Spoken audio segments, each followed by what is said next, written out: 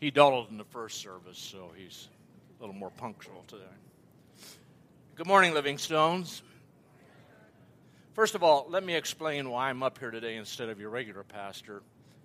I'm here today to make a confession. I have an issue this morning with pride. Sam has mentioned from this pulpit, or this stand, that I hold the second longest tenure at this church as the preacher. He also mentioned his tenure is the longest. So now that I think about it, that is said with some pride. And so I usually try to make some lame joke about his absence and me filling in for him. However, this morning's different. When I was doing the preaching, one of the significant achievements and resume enhancers among preachers in the a cappella churches of Christ, like I was to be invited to be a speaker at one of the affiliated college lectureships. And the best I could ever do to achieve that was to be an attendee at one of those lectureships. And I attended some in Tennessee and Arkansas and Michigan. But this week, the DNA, to which I was a half contributor, will be speaking at the Abilene Christian University's annual lectureship in Abilene, Texas. It's an event which is drawing thousands from across the country. So I have to admit some pride in our pastor and my son being highly regarded enough to receive that invitation. And I know he'll do a great job, although he's very nervous about it. But I wanted you to know, with the disclosure of my parental bias, how blessed we are here at Living Stones for his gifts and leadership. And so now I'll revert to my usual snarky humor with reference to Sam. And he'll be back next week speaking next Sunday to wrap up this series. And what a series this is. This is week 3 of how to have a good funeral. When Sam asked me to fill in for him this week and I asked what I should preach on, his response was, and I quote, "Dad, this series was made for you." Now, I don't think he meant by that he was anxious for my demise and my funeral, but rather he knows that for many years I have been quite obsessed with the subject of death and dying. It's not that I'm more morbid than most, although that's possible, but rather that I have been in touch with death and dying for a long time and have developed some patterns for dealing with this depressive subject. My first exposure to death was in 1959. One of my uncles had died at the age of 42. I was 10 years old, and I was really curious about everyone's reactions to it. And I remember sitting in the Kofer Fessler Funeral Home in Elwood, Indiana, and I remember staring at Uncle Bob's casket and his body lying in the casket, and believe it or not, I thought I noticed movement, such as the imagination of a 10-year-old. But it was the first time in my memory, as I looked down the row of my family, this first time in my memory of seeing my father weeping. In 1961, my family was on vacation in Arkansas visiting my father's parents there. But we were called back from that because my grandma Collins was dying. This is a picture of my grandmother and my mother and my aunt, one of my mother's sisters, and the little guy carried by my grandmother is me. So it's an old picture. And you should have tasted her sugar cookies. But she was at home in a coma, and the family was gathered around the hospital bed that was in her living room, and I witnessed for the first time someone passing from this life. And again, I was not so much caught up in grief, but in curiosity about the process. And over the years, I've been present when others have died. I was a young preacher here, and one of our deacons here, Art Harden, had been afflicted with cancer. He had been diagnosed 3.5 years before with cancer and had, at the end of it, been in a coma in the old St. Joe Hospital in Mishawaka. And he had been in a coma for several days, and one day one of our elders here and I decided we'd go up to visit with his wife and daughter who were keeping vigil in his hospital room. And I remember that just after we walked into the room and began to converse in low tones with Irma and Linda, that suddenly Art woke up and sat up in his bed, and he looked around at each one of us in the room, and then he fell back in death. I've related to many of you about my experience in identifying the body of my wife's sister, who had been raped and murdered in 1977, and her body thrown in the Maumee River over in Fort Wayne. was there for 10 days. I'll never forget the smell of the river water as I stood there next to the Allen County medical examiner and Catholic chaplain who was on duty that day, and surrounded by Allen County police and Fort Wayne police officers as I identified her. No arrests have ever been made in connection with that crime, but I did not sleep for the next 3 nights. I have presided over more than 100 funeral services over the years, and as a result of that, I have developed a morning routine. Every morning, after I take my meds, and these, one's for the evening and one's for the morning, I go online and I look through the obituaries in the South Bend Tribune, the Kokomo Tribune, and the Indianapolis Star to see if I've found anyone that I know that has left before me. And from this daily exercise, I learned this year that on my 65th birthday, that a girl I had a crush on in the 8th grade, a crush that made her the recipient of my clumsy and over-boisterous flirtation that knocked the books out of her hands. And our math teacher, Mr. Meyer, saw it and slammed me into the lockers and made me understand that this was not to happen and I should have picked them up and apologized. And he was right to do that, but today he would be in jail and Kokomo Community Schools would be paying for my college. But this young lady who was the object of my attention died on my birthday this year.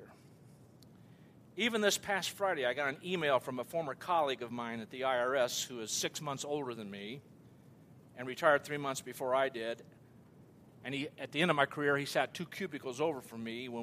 But back in the 90s, in the early 2000s, I managed employees in the Fort Wayne office. And I was managing employees in that office, and he sent me an email telling me about the recent death of one of those employees that I had supervised who had retired and moved to Michigan, how she had suffered a massive stroke, and after a few days had passed, she died at the age of 58.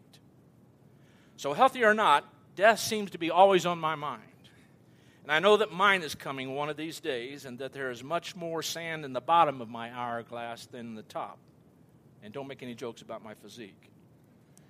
So focused on this subject have I been that one of the local owners of a funeral home offered me a job after I retired. I guess tax collecting and funerals do seem connected somehow, but I didn't really want to do that after retirement, and besides, he's now deceased. And about a month ago, Diane and I took our only vacation this year, and we went up in the Boston and New England area, and you know where we spent a lot of our times? That's right, in cemeteries. Here's a picture of where Henry Wadsworth Longfellow, whose grave I had a heck of a time finding, where he is buried. And so that's why Sam said that this series was right up my alley. And our lesson today is taken from the last chapter of the book of Ecclesiastes, where we've been taking our lessons, chapter 12. Now, even though we're dealing today with the concluding chapter of this Old Testament book, that doesn't make this the concluding lesson of the series. Sam has an important lesson next week to tie all of this together, and I want to urge you to be here for that lesson. Before this morning, let's turn to chapter 12 of the book of Ecclesiastes, and remember that it is universally accepted that King Solomon wrote this book toward the end of his life and is imparting wisdom regarding his observations of life, a wisdom that we know was a gift from God. And remember that Solomon had everything a man could want.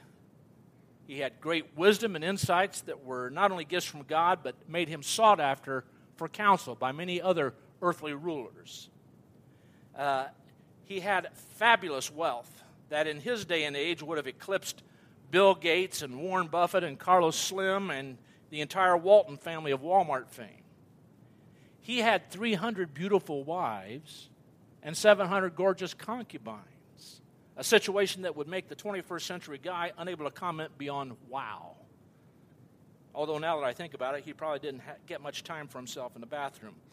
But that kind of existence he was living that few mortals have ever known. And yet Solomon was mortal.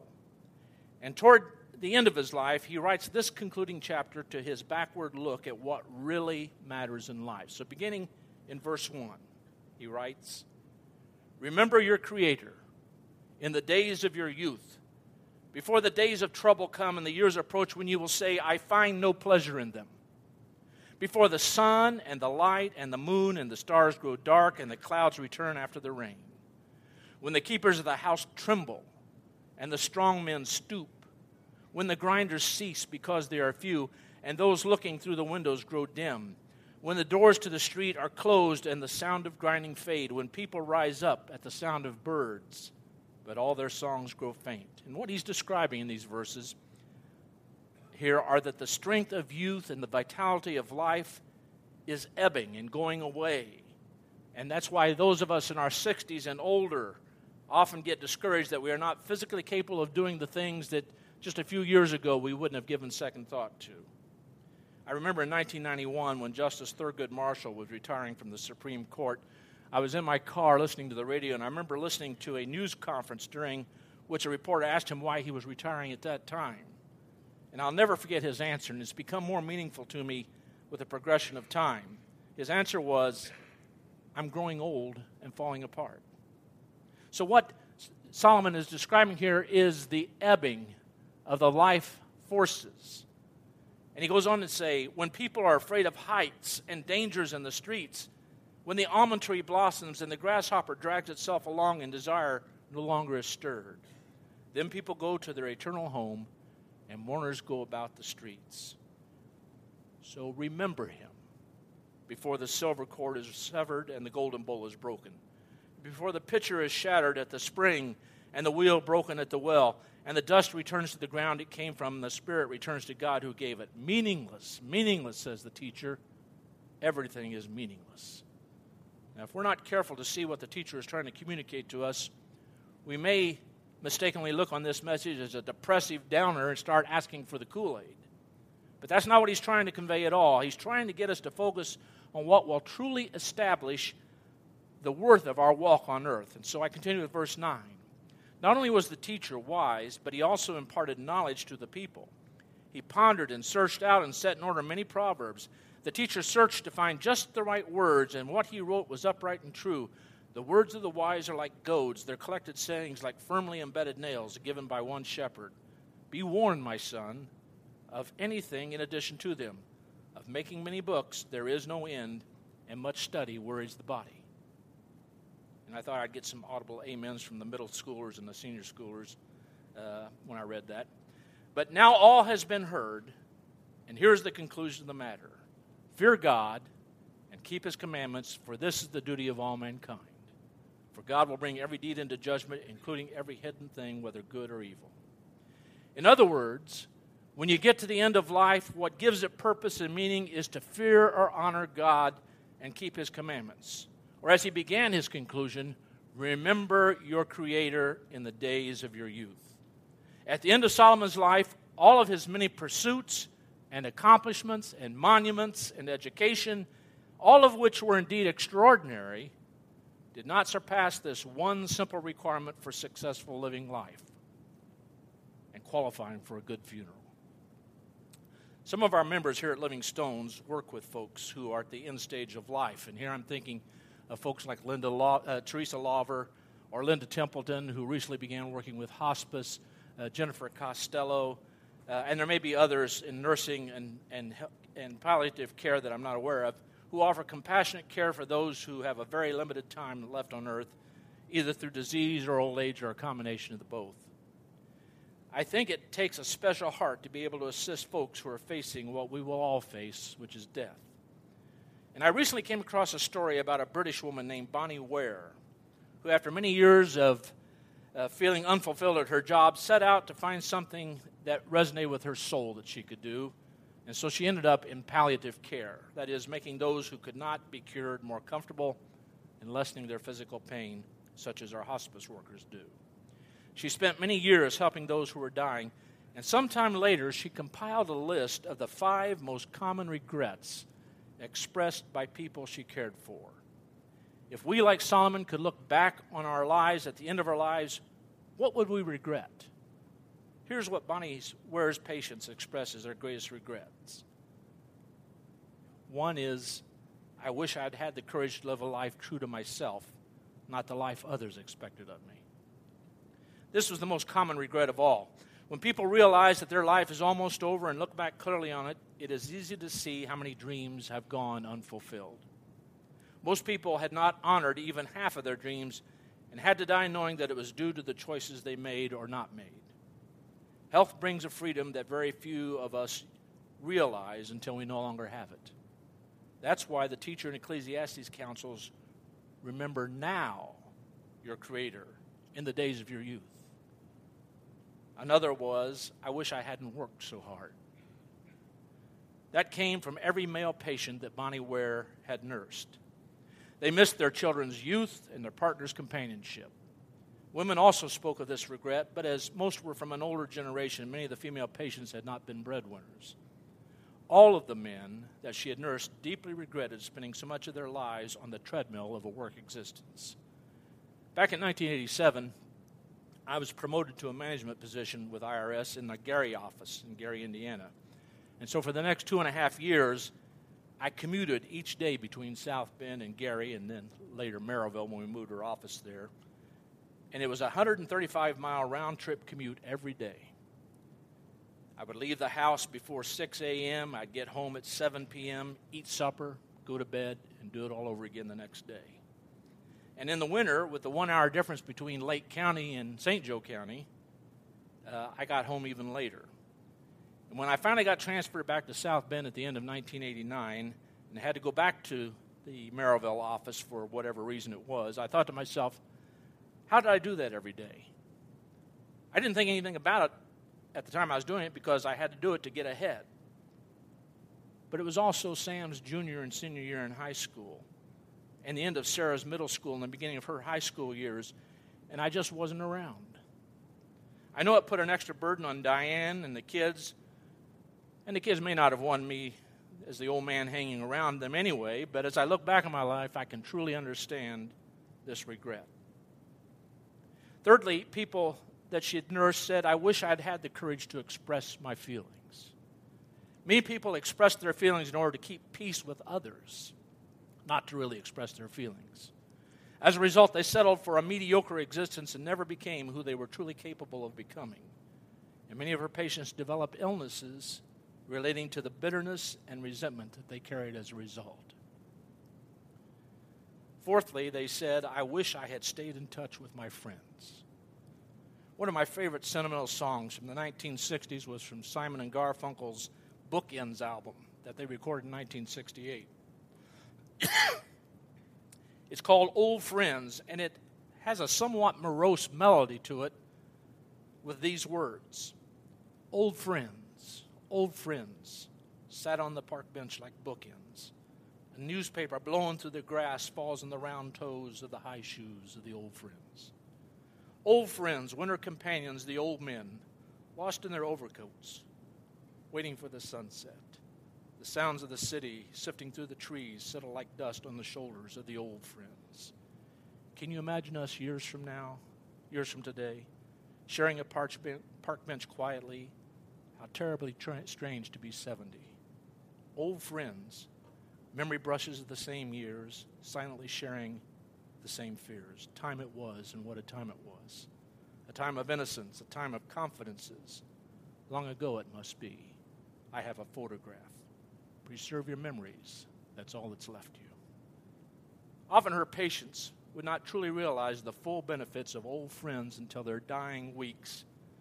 And it would not always be possible to track them down. Many had become so caught up in their own lives that they had let golden friendships slip by over the years. There were many deep regrets about not giving friendships the time and the effort that they deserved. Everyone misses their friends when they're dying. It's hard to believe that my 50th high school reunion is less than 3 years away, and some of those guys that I ran around with every day and who at that time I couldn't imagine ever losing touch, I haven't seen in over 47 years. Friends become more precious than wealth or accomplishments when we are at the end of our lives. After all, who will mourn us when we're gone? And fifthly, they listed, I wish I had let myself be happier. This is a surprisingly common regret that she found. Many did not realize until the end that happiness is a choice. They had stayed in old patterns and habits. The so-called comfort of familiarity overflowed into their emotions as well as their physical lives. Fear of change had them pretending to others and to themselves that they were content, when deep within they longed to laugh properly and have silliness in their life again. Too many years of life at the IRS has kept people from knowing that I was the class clown when I was in school. It's true. One of the reasons that the undertaker was going to offer me a job in retirement was how I look on the outside. Somber and stoic, even though I'm smiling on the inside. What? You don't see I'm smiling now? Now, why am I sharing these regrets that Mrs. Ware gleaned from her terminal patients? Because we're still here. We still have time to recognize what regrets we might have at the end of our lives and make the effort to remember our Creator and the opportunities provided for a life well lived. It's never too late for us to remember our Creator until it's too late. That's why the teacher says to do it early in your life. The earlier in our lives that we recognize who made us and the purpose for which He made us, the fewer regrets there will be when we have to face that end of our lifetime. That's why it's so important for you parents of children to make every effort to give them an awareness of God and His awesomeness and His importance in their lives. And you do that by demonstrating His importance in your life. You have no greater task than to train up your children. The dividends in their lives and in the lives of your grandchildren will be greater than any stock you can purchase or invest in or any 401k plan that you might have or any bank account balance or land that you might acquire. I want to take this occasion to pay tribute to the inheritance that my parents gave me. It isn't material wealth. My father worked and retired from the railroad. My mother retired from Indiana Michigan Power as a draftsman or a draftswoman. And all the time I was growing up, we lived in a small two-bedroom house in Kokomo, Indiana. I had 3 brothers. Now think about that, 4 boys sharing a 9-by-12 bedroom. Every year they went into debt to provide us with a good Christmas celebration, but the toys would break or we would outgrow them. And they did everything they could to provide, but we don't have a monetary inheritance from them, and Meemaw is still on a first-name basis with the operators at QVC. But what they did was give us a spiritual foundation of belief in a Creator and His Son Jesus and an example of commitment to that faith. Once they were all in that faith, we didn't miss a service. And I'm talking about Sunday morning Sunday school, Sunday morning worship, Sunday evening worship, Wednesday night Bible study, and any church event that happened in addition to those weekly events. And by establishing the faith in our youth, we all sought out wives that would share that same commitment. And so Diane was reared by her mother to have that same commitment to faith. And when Sam and Sarah came to our union, they didn't stand a chance of escaping. And we've been blessed with 5 grandchildren who are heirs of the faith that was handed down by Jean and Mary Lou Barrington and Donna Brace. So parents, what is more important a task for you than to make sure your kids have a foundation of knowing their Creator in the days of their youth? You ought to have them here every week and at every opportunity. You ought to be demonstrating that your Creator in the days of their youth is your number one priority in life. Create a life for them that is founded on faith, that is lived out in your life, and that in the end of your life, you won't have as a regret not providing the most important legacy that you could provide to your children. This same Solomon made another statement in the Old Testament book of Proverbs, chapter 22, verse 6, that's relevant. He said, "Start off a child on the way they should go, and even when they are old, they will not turn from it." Moms and dads, it's well and good if you leave your kids large sums of money and property for them to blow after you're gone. But if you want to leave them what will last into future generations, help them to remember their Creator in the days of their youth, and you're going to have a good funeral. Now, you may be thinking to yourself, Chuck, that's all well and good. If you, in your youth, and you can get that spiritual grounding and recognition of the Creator's priority, but if youth has passed you by, and life choices have been made that you did not get that youthful grounding, what about those who have moved through life and made mistakes and lost those opportunities? And I say, if you can ask that question, that means you still have time to correct course and remember your Creator. On this vacation that Diane and I took last month that I was telling you about, we didn't just go to cemeteries, although for us we call that a hot date. We also went to Niagara Falls, which now that I think about it, a lot of hot dates follow going to Niagara Falls, but we didn't just get married. So we went to Niagara Falls, and we saw the majesty and power of those falls as the Niagara River plummets some 180 feet over the falls. And it's really an awesome sight if you've never seen it. And we took that little Maid of the Mist voyage on the boat and got all wet. But what I found out is before the Niagara River reaches the falls, and there are violent rapids that as it approaches the falls, but further upstream it's quite peaceful and boats are allowed on the river. But as the boats glide down the river, they will at some point encounter a sign that's posted that says, "Do you have an anchor?" And if they go much further, they'll see a second sign that says, "Do you know how to use it?" You haven't reached the falls yet, and youth is a relative term. Even at 65, I'm still a youth to my mother at 88. But the point I'm trying to make is that if you are hearing my voice right now, you still have an opportunity to remember your Creator. Because that silver cord has not been severed or that golden bowl broken. But we are moving toward the falls, and that is the point that the teacher is making. And once we move over the falls, I believe that a whole new awareness of God awaits us. One of my good friends through the years was Diana Newport's late husband, Dick. Here's a picture of our bowling team that was taken back during the 1976-77 years. Now, Dick's the one with the perm. And believe it or not, I tried that once, but it didn't work out so well. Now, every one of those guys in that picture is in their mid-60s or early 70s. Of course, except for Dick, who has passed on. And over the years, Dick credited me with knowledge of the Scripture that I didn't really deserve as praise. But he felt that I knew more in that area than he did, and he offered respect to me because of it.